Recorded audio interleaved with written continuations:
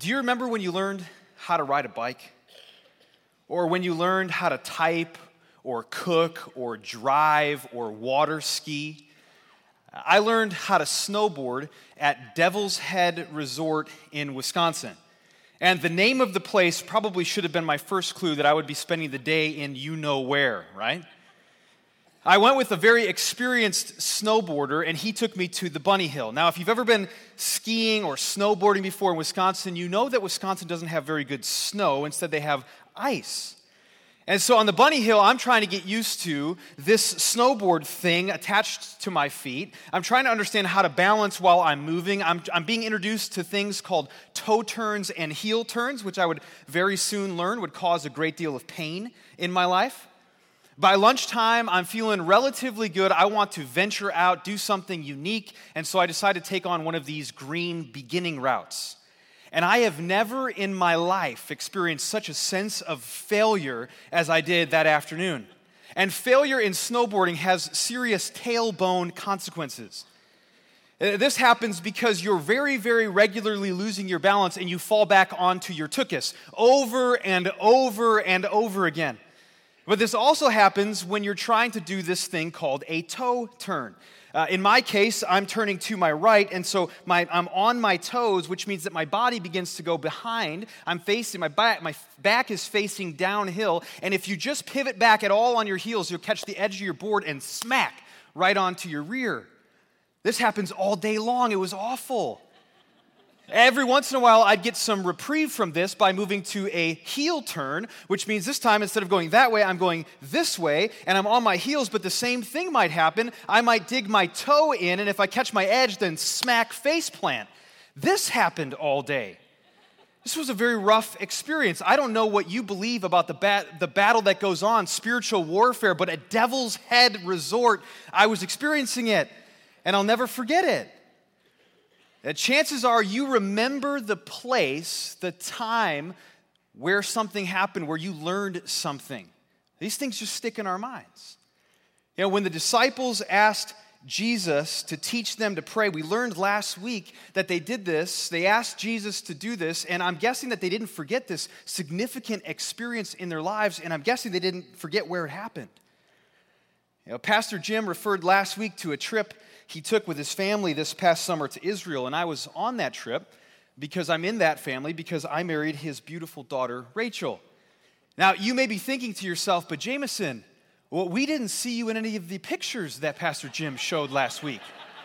And you'd be right.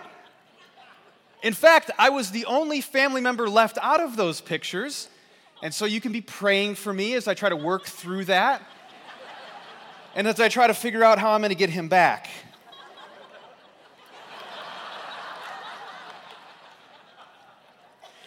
One of the places that we visited is called Paternoster, which is on the Mount of Olives. It's a place just outside the city of Jerusalem. And this location is thought to be the spot referred to in Luke chapter 11 as a certain place. This is the phrase that Luke uses, where Jesus taught his disciples to pray. Paternoster is Latin for the first two words of the Lord's Prayer, Our Father. This particular place was extremely meaningful. There's a church built on this site, and in its hallways are lots and lots of copies written out on these arched hallways, as you can see here, of the Lord's Prayer in multiple languages. Jesus taught his disciples to pray here, and then this prayer moved all over the world to tons and tons of different languages, and people have been praying it for centuries. That's amazing. But this spot was also meaningful because as you kind of move toward the center of this church, you go down a walkway into a cave. And this is supposed to be the spot. It preserves the spot where Jesus taught his disciples to pray. Now, busloads of tourists go in and out of this cave all day long, but when we were there, for whatever reason, there weren't a lot of people. It wasn't very busy, and so we had an opportunity as a family to have this cave all to ourselves. And we spent time together reciting the Lord's Prayer as we've just done in worship together. We did that together as a family, meditating on the richness of that prayer and on the richness of being in this spot on the Mount of Olives where Jesus taught his disciples to pray.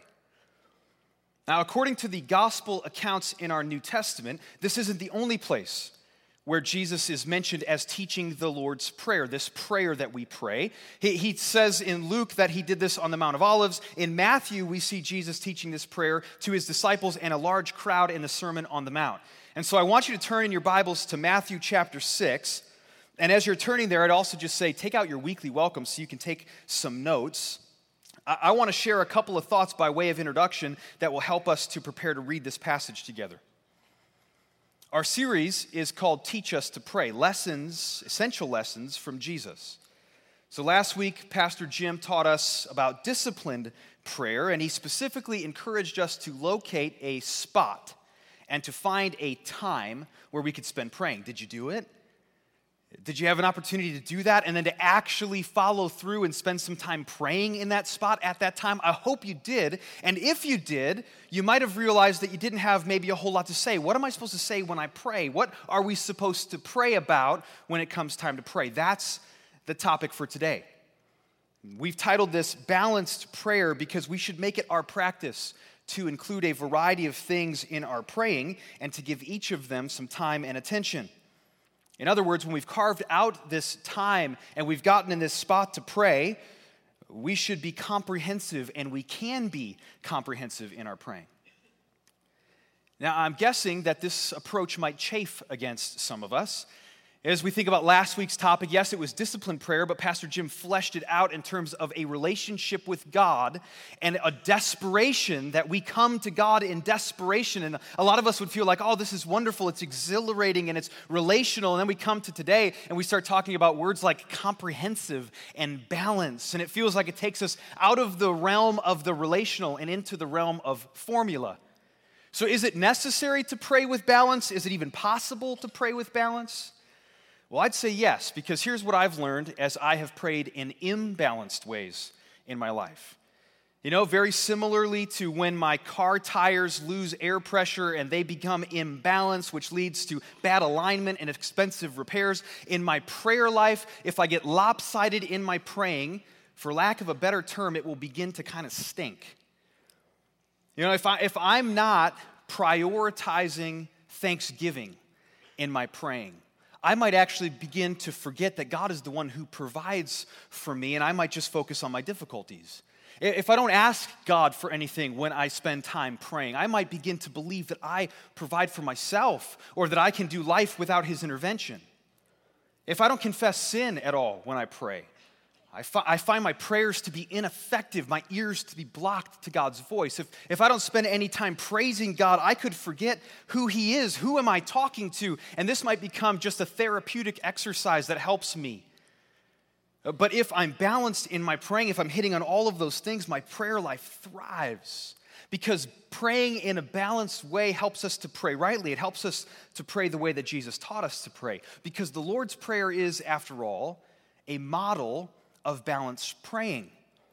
Now, that's not all it is, but it is that, and that's the angle from which we're going to be studying it today.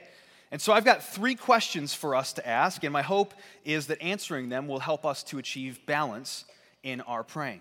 All right, 3 questions. I hope you've got Matthew 6 open in front of you. If you don't, you can follow along on the screens. I want to read the entirety of our passage, Matthew chapter 6, verses 9 to 13. Jesus says, "This then is how you should pray. Our Father in heaven, hallowed be your name. Your kingdom come. Your will be done on earth as it is in heaven. Give us today our daily bread. Forgive us our debts as we also have forgiven our debtors. And lead us not into temptation, but deliver us from the evil one."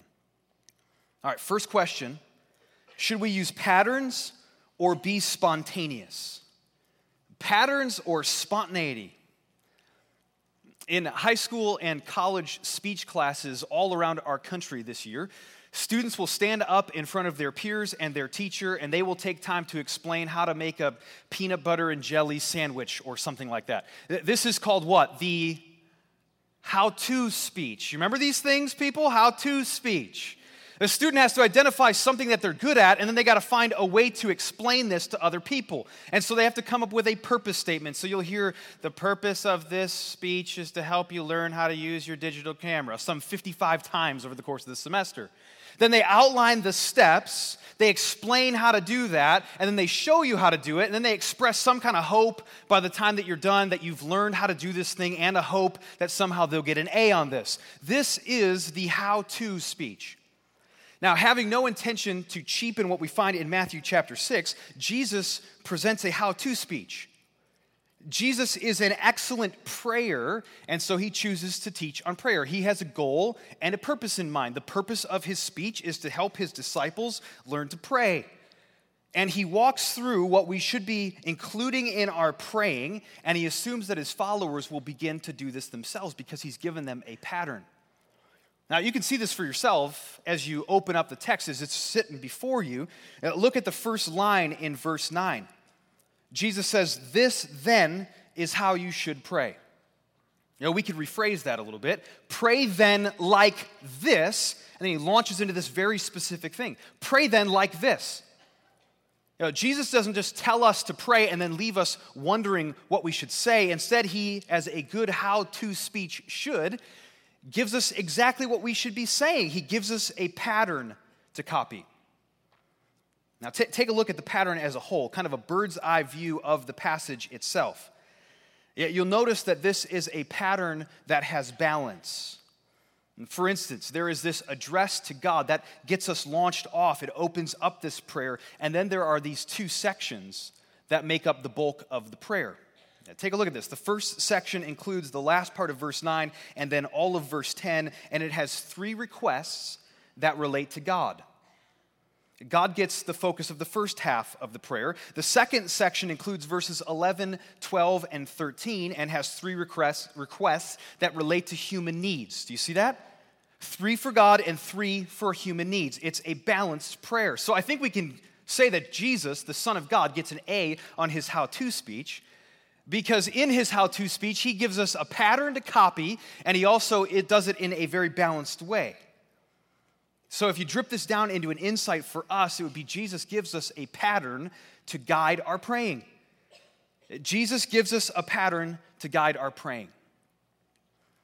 Now, I'm sure that you're with me up to this point, but some of us might have a bit of a concern as we start to think down this line because we're emphasizing patterns so much. And for a lot of us, maybe, in our past, we've had a pattern, a ritualistic, sort of lifeless pattern, maybe this one specifically that's just been by rote and by resuscitation over and over, and you feel like, man, I'm kind of concerned that it could become that if we're just focusing so much on pattern.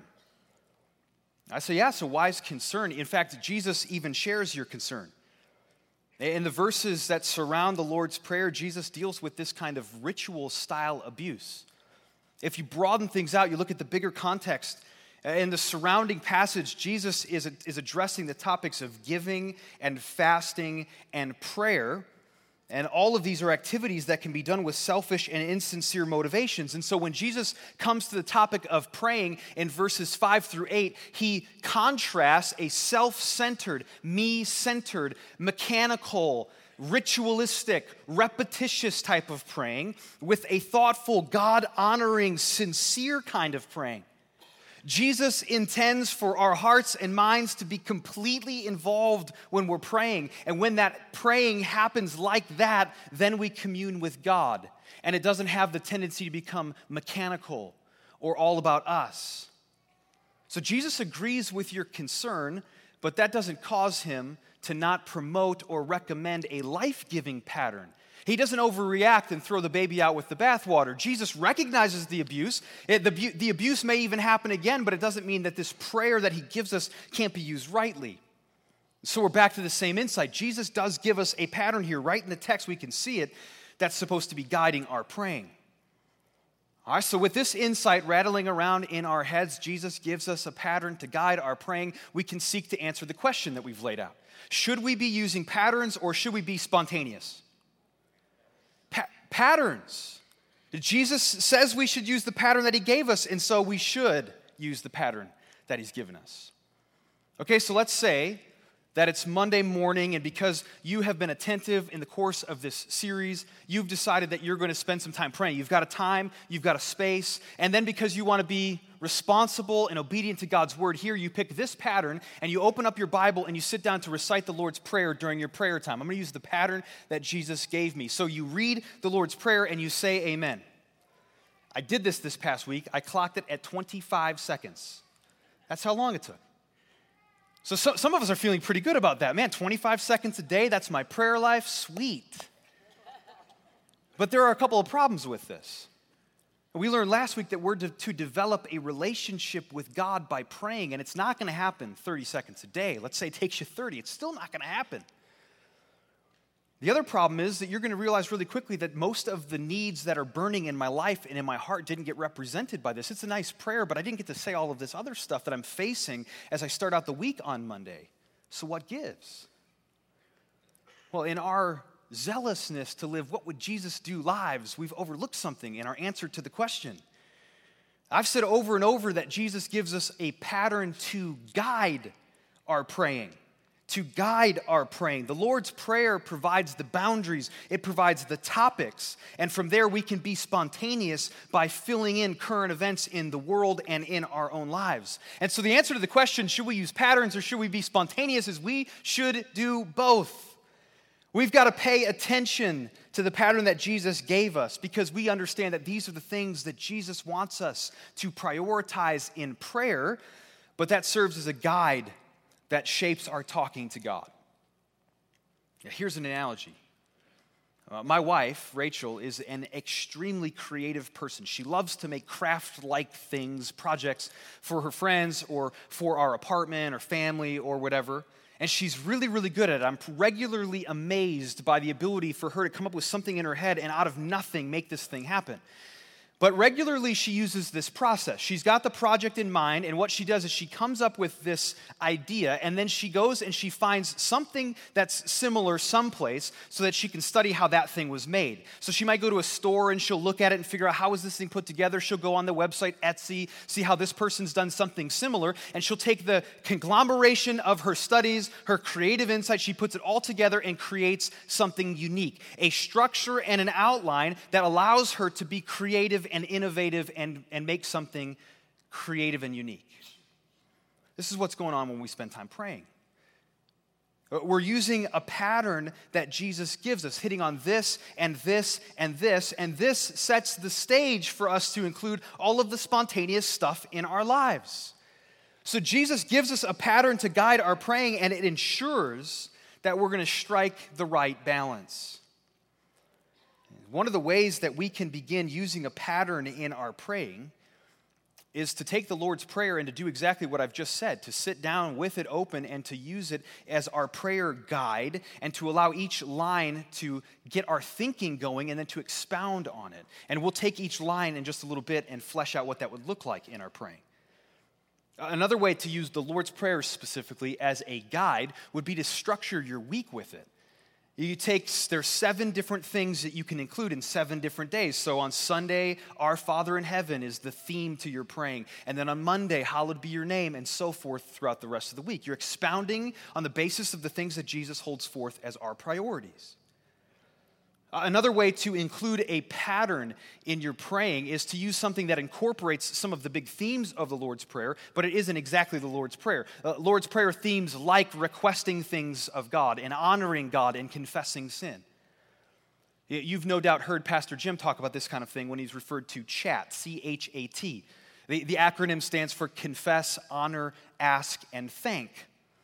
And this is a really helpful pattern for us because it reminds us that we're talking to God. It's a chat, but also it puts the C first.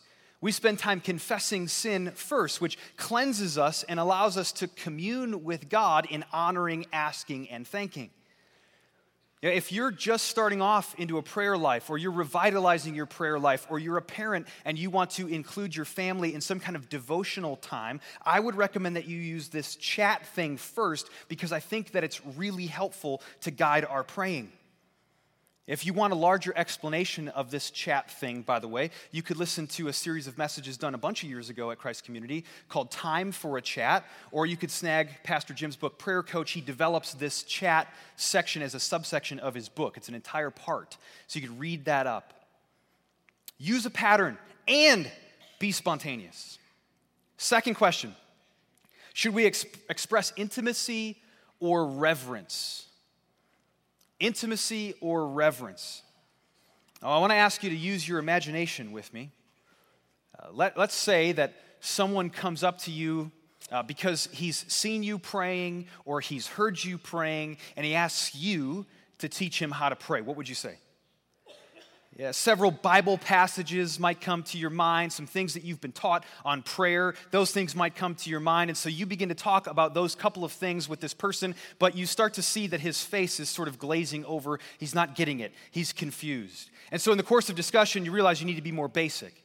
And so you just kind of boil it down and you say, hey, okay, here's the deal. When you're praying, you're talking to God, so just go and talk to God like you talk to anyone else. He finds this helpful, so he launches off and he goes and spends time praying. A month later, you guys get together for lunch because you want to check in on how this praying thing is going. And as you're sitting across the table, you ask how it's going, and he indicates that it's going really well. In fact, the thing that you said was extremely helpful. Just talk to God like you're talking to anybody else. So the food arrives at the table, and he offers to pray. And you think, oh, this is great. I get to hear him do what we've been talking about. This is really cool. And so he begins his prayer, and he launches off by praying to homeboy Jesus, and then uses all sorts of other really, really normal, familiar language to talk about Jesus like he's his homeboy, his buddy. And the whole time you're feeling a little bit uncomfortable while this prayer is being prayed, and you suddenly realize that you didn't tell all the story. You say, oh, Jesus did call us friends. We should have familiarity with Jesus as friends in prayer. Absolutely, he said so, and it's true. But you'd also want to balance that out. You'd want to emphasize that there's also a need for reverence when we're praying, because you realize that what's at stake here is a view of God, and you wouldn't want him to have a distorted picture of God. And so as he's wrapping up his prayer, you swallow deeply as you try to figure out how to correct this imbalance. Now, which is it? Should we be expressing intimacy in our praying, or should we be expressing reverence in our praying?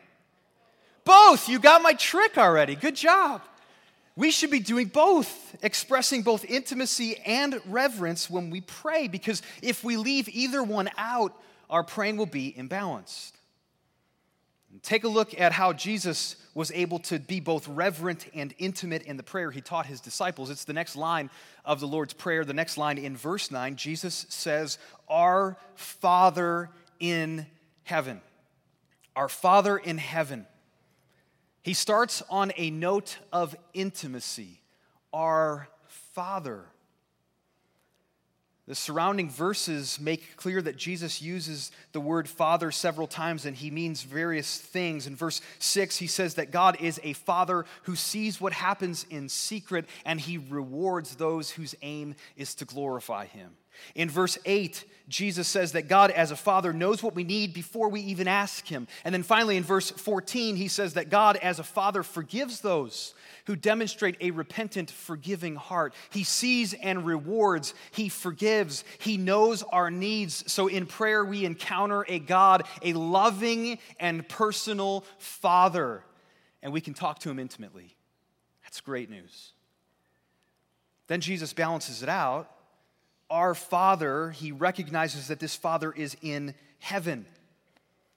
The Bible can often refer to the fact that God dwells in heaven, but here the original word in Greek is plural, in the heavens, which means that it most likely refers to the power and authority that are at God's command as the creator and ruler of all things. He's ruling the world, and so we approach him reverently. Jesus holds both of them together, our Father in heaven. God is a personal, loving Father, and he is the creator and ruler of all things, which means that in God, we have fatherly love and we have heavenly power.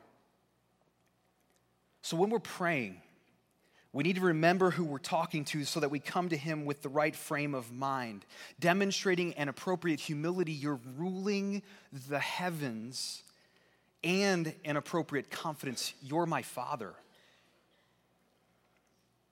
A year and a half ago, I received a completely out of the blue opportunity. I got a phone call from Judson University in Elgin, and they went on to describe that I was being given an award for excellence in leadership for my role in student ministry.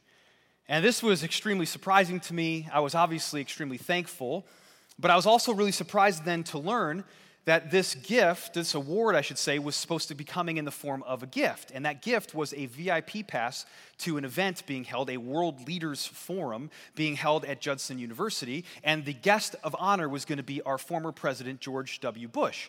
And so I don't really care what you think about George W. Bush. If I'm going to have a chance to hear a president speak, I'm going to go hear a president speak. And so in my surprise that I'm getting this thing, I didn't really hear the other part of it, which was that the VIP pass that I was getting didn't only get me into hearing him speak, but it got me into a special gathering where I was going to get to meet him. So again, I don't really care what you think of President George Bush. If I get to meet a president, I'm going to meet a president. I'm jumping all over it. And so leading up to this event, I found myself in an interesting spot. I wanted to have the right state of mind about this. On the one hand, I recognize that he's a human being like you and like me. And so I just want to treat him like that. But on the other hand, he's one of only 44 people who have sat in that seat. And that's pretty stinking unique. And so leading up to this event, day of, I'm fixated on this problem, trying to figure out what am I going to say to this person when I get near him. On the one hand, again, I'm thinking, he put his pants on like you this morning, Jameson. And then on the other hand, I'm thinking, but he's been the president of the United States. I'm going to shake his hand. So I get there, and I did get to meet him, and I smiled, and I shook his hand, and I thanked him for his leadership, and we took a picture together, and then I was on my way. No sweat, right? No sweat. You can see my point coming from a mile away.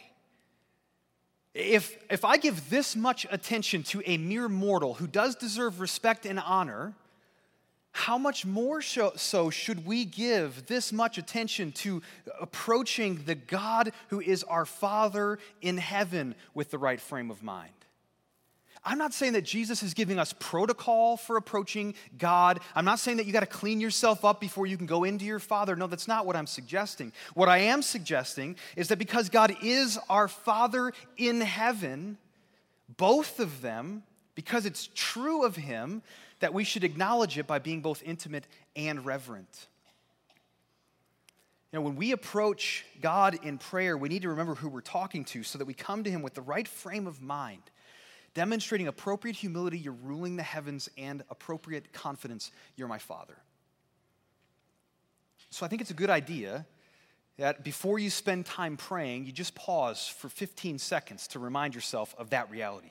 Who am I going to talk to right now? You could also, in your prayer, at the beginning of your prayer, or after you've confessed your sin in the context of chat, you could spend time honoring God for the attributes I've just mentioned. He's personal. He's loving as my Father. He's creator and ruling as the one who's in the heavens. One more quick thought on this point. For many of us here today, talking about God as Father is a really comforting and wonderful truth. But for some of us here, the talking about God like this as our Father is a little bit odd because He's not your Father. And so you feel like that's very strange to address Him that way. The Apostle John in the New Testament says this, specifically referring to Jesus, to all who received Him, Jesus, to those who believe in His name, Jesus, He gave the right to become children of God. Children born not of natural descent, nor of human decision or a husband's will, but born of God. You can say, our Father, by believing in Jesus and receiving Him. So if that's you, I'd encourage you to talk with someone who brought you or to talk with someone in one of our welcome centers at all of our campuses about starting a relationship. What is a relationship with this God that you're talking about who is Father? All right, so in praying, we're trying to balance our reverence and intimacy. We're trying to balance patterns and spontaneity. Here's our third and final question. Should we focus on big stuff or small stuff? Big stuff in our praying or small stuff in our praying? I was at Starbucks a couple of weeks ago, and I overheard a conversation of a group of people relatively nearby me. They were talking relatively loudly. And they were talking specifically about their experience in what we call community groups here at our church. and they were talking about one particular part of that. They were not happy with their experience. It was very clear to me. But they were talking specifically about the time in our community groups when it goes to praying, when you start sharing prayer requests. And they could not believe, they were laughing out loud at the thought that people actually think God cares about the small things that come up in these prayer times. Like, I need to find a parking spot for my meeting when I'm getting there late, or Aunt Shirley's broken ankle, or getting a good grade on an exam. And as I'm overhearing these things, I'm thinking to myself, but God does care about those things. I believe that. So much so that the other day, Rachel and I get to the checkout line in Jewel, and we realize that somewhere along the way, since we've entered the store, we've lost a coupon for $9 off our purchase. And I want to save that money. That's a lot of money. And so I start praying, believing full well that God answers those prayers. He cares about those things because he wants us to spend our money wisely. Is that a silly, small thing that these people at Starbucks would say, oh, yes, of course it is, but it's not according to God? So which is it? Should we be praying about small stuff, or should we be praying about big stuff? Both. We should be praying about both, big stuff and small stuff. Take a look again at the passage one more time. I want to read the whole prayer again so we can keep its big context in our minds. Verses 9 through 13, Jesus says, Our Father in heaven, hallowed be your name. Your kingdom come. Your will be done on earth as it is in heaven. Give us today our daily bread. Forgive us our debts as we also have forgiven our debtors. And lead us not into temptation, but deliver us from the evil one. Now, earlier when we looked at this pattern that Jesus gives us, I pointed out we've got two sets of requests. The first three concern God's glory. They concern these big, huge, global, cosmic, huge things. And then the other three are related to man's needs, these smaller daily things in our lives. Now, we don't need to dig into all of these to a great level of detail, but I think it is important that we understand what each of these things means and why it matters. And so what I want to do is briefly explain each of these 6 things, briefly explain them, and then give you an explanation so that you would know when I come to pray and I use this as a pattern, what would I include in my praying? All right, so first, hallowed be your name. We're asking in this request that God would receive the honor that is due him. We're asking that God's name would be treated as holy. It already is, but that it would be treated as holy in the lives of the very people who claim his name. That would be us, some of us, Christians. You know, in this case, when I come under this category in my praying, I want to pray for people who have huge influence in this world, all over the place with their platforms as Christians, that they would honor God and not dishonor God. I want to pray for brothers and sisters in Christ who are being persecuted, that they would be able to stand firm and honor the name of Jesus, that his name would be treated as holy by the people who claim his name. Second, your kingdom come. We're asking that the kingdom Jesus launched in his first coming would grow and be brought to culmination when Jesus returns the second time to reign. So in this case, you grab the nearest newspaper and you begin to read about all of the awful things going on in our world, and you allow that grief to well up inside of you, and then you pray for God's kingdom to come, and you pray like crazy for kingdom Christians to serve in Jesus' name and to witness to the reality that salvation is found in Jesus alone.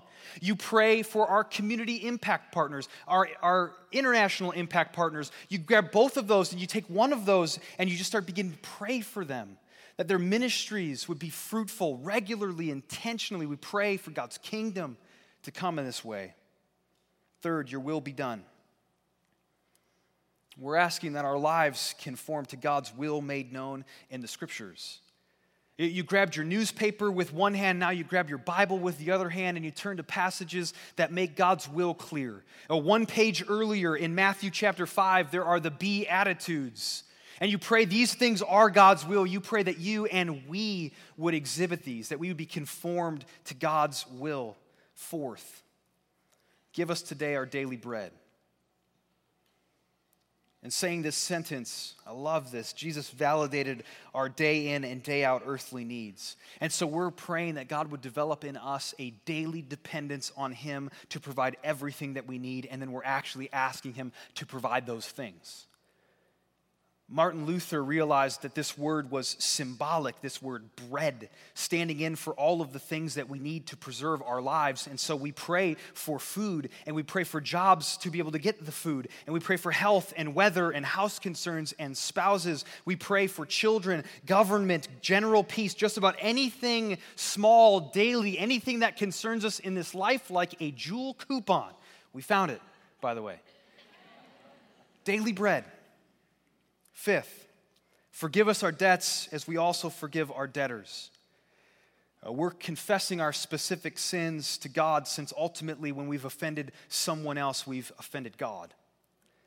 And so we spend time in prayer thinking through the last several days, conversations, thoughts, actions, good things that we didn't do, and we confess them to God, and we receive forgiveness from Him, and then we think about people in our lives to whom we need to extend forgiveness or from whom we need to receive forgiveness. Sixth, lead us not into temptation, but deliver us from the evil one.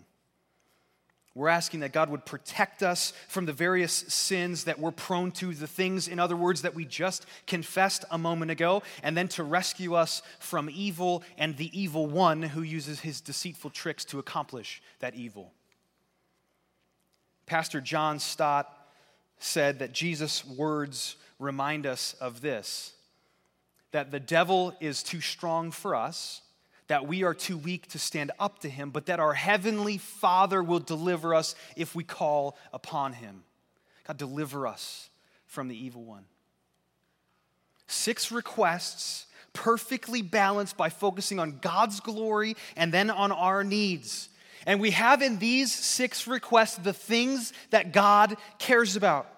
I'll say it this way. If Jesus were here and you got to ask him what things we should be praying for, you know what he'd say? God's name, God's kingdom, God's will, man's bread, man's deliverance, man's forgiveness. These things, these are the things that God cares about, and we should be praying about them, and we should be praying about them in this order. Did you notice that there's an order to these? We pray for God's glory first and for man's needs second. Praying with this kind of balance in mind places God in the first place where he belongs, and it affects the way we pray about our own needs in the second place. It's very difficult for me to pray selfishly if I've just been praying for God's name and God's kingdom and God's will to be done. It's very difficult for me to pray with doubt if I've just said, God, you are holy. God, you are king. God, you are sovereignly bringing your will into accomplishment. You're doing these things. God cares about these things. We need to pray about these things. We need to pray about them in this order, and then catch this. This is incredible. Heaven comes to earth as God responds to our dependent prayers for these things. This is the meaning of that little phrase in the middle, that little pivot point, that hinge on earth as it is in heaven.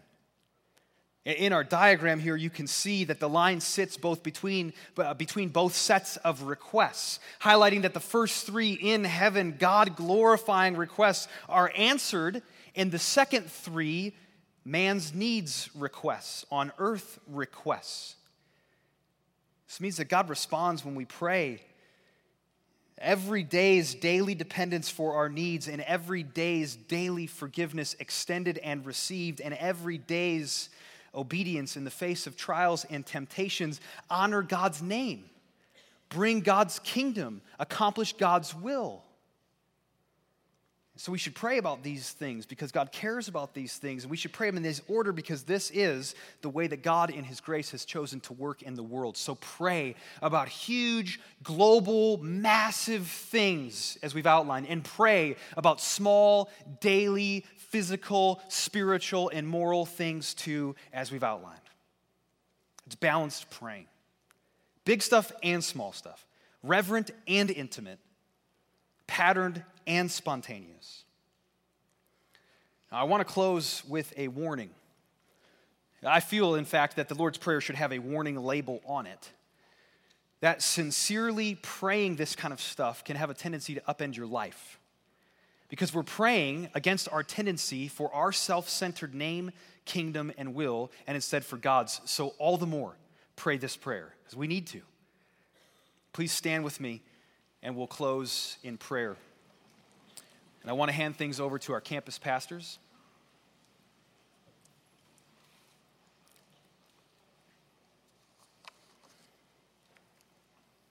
Please bow and we'll pray. And as you do so, I'll remind you that there are prayer team members available. Spend the time putting it into practice right now, what we've just been talking about. Praying. Spend time praying. Let's pray together. Our Father in heaven, hallowed be your name. Your kingdom come, your will be done on earth as it is in heaven.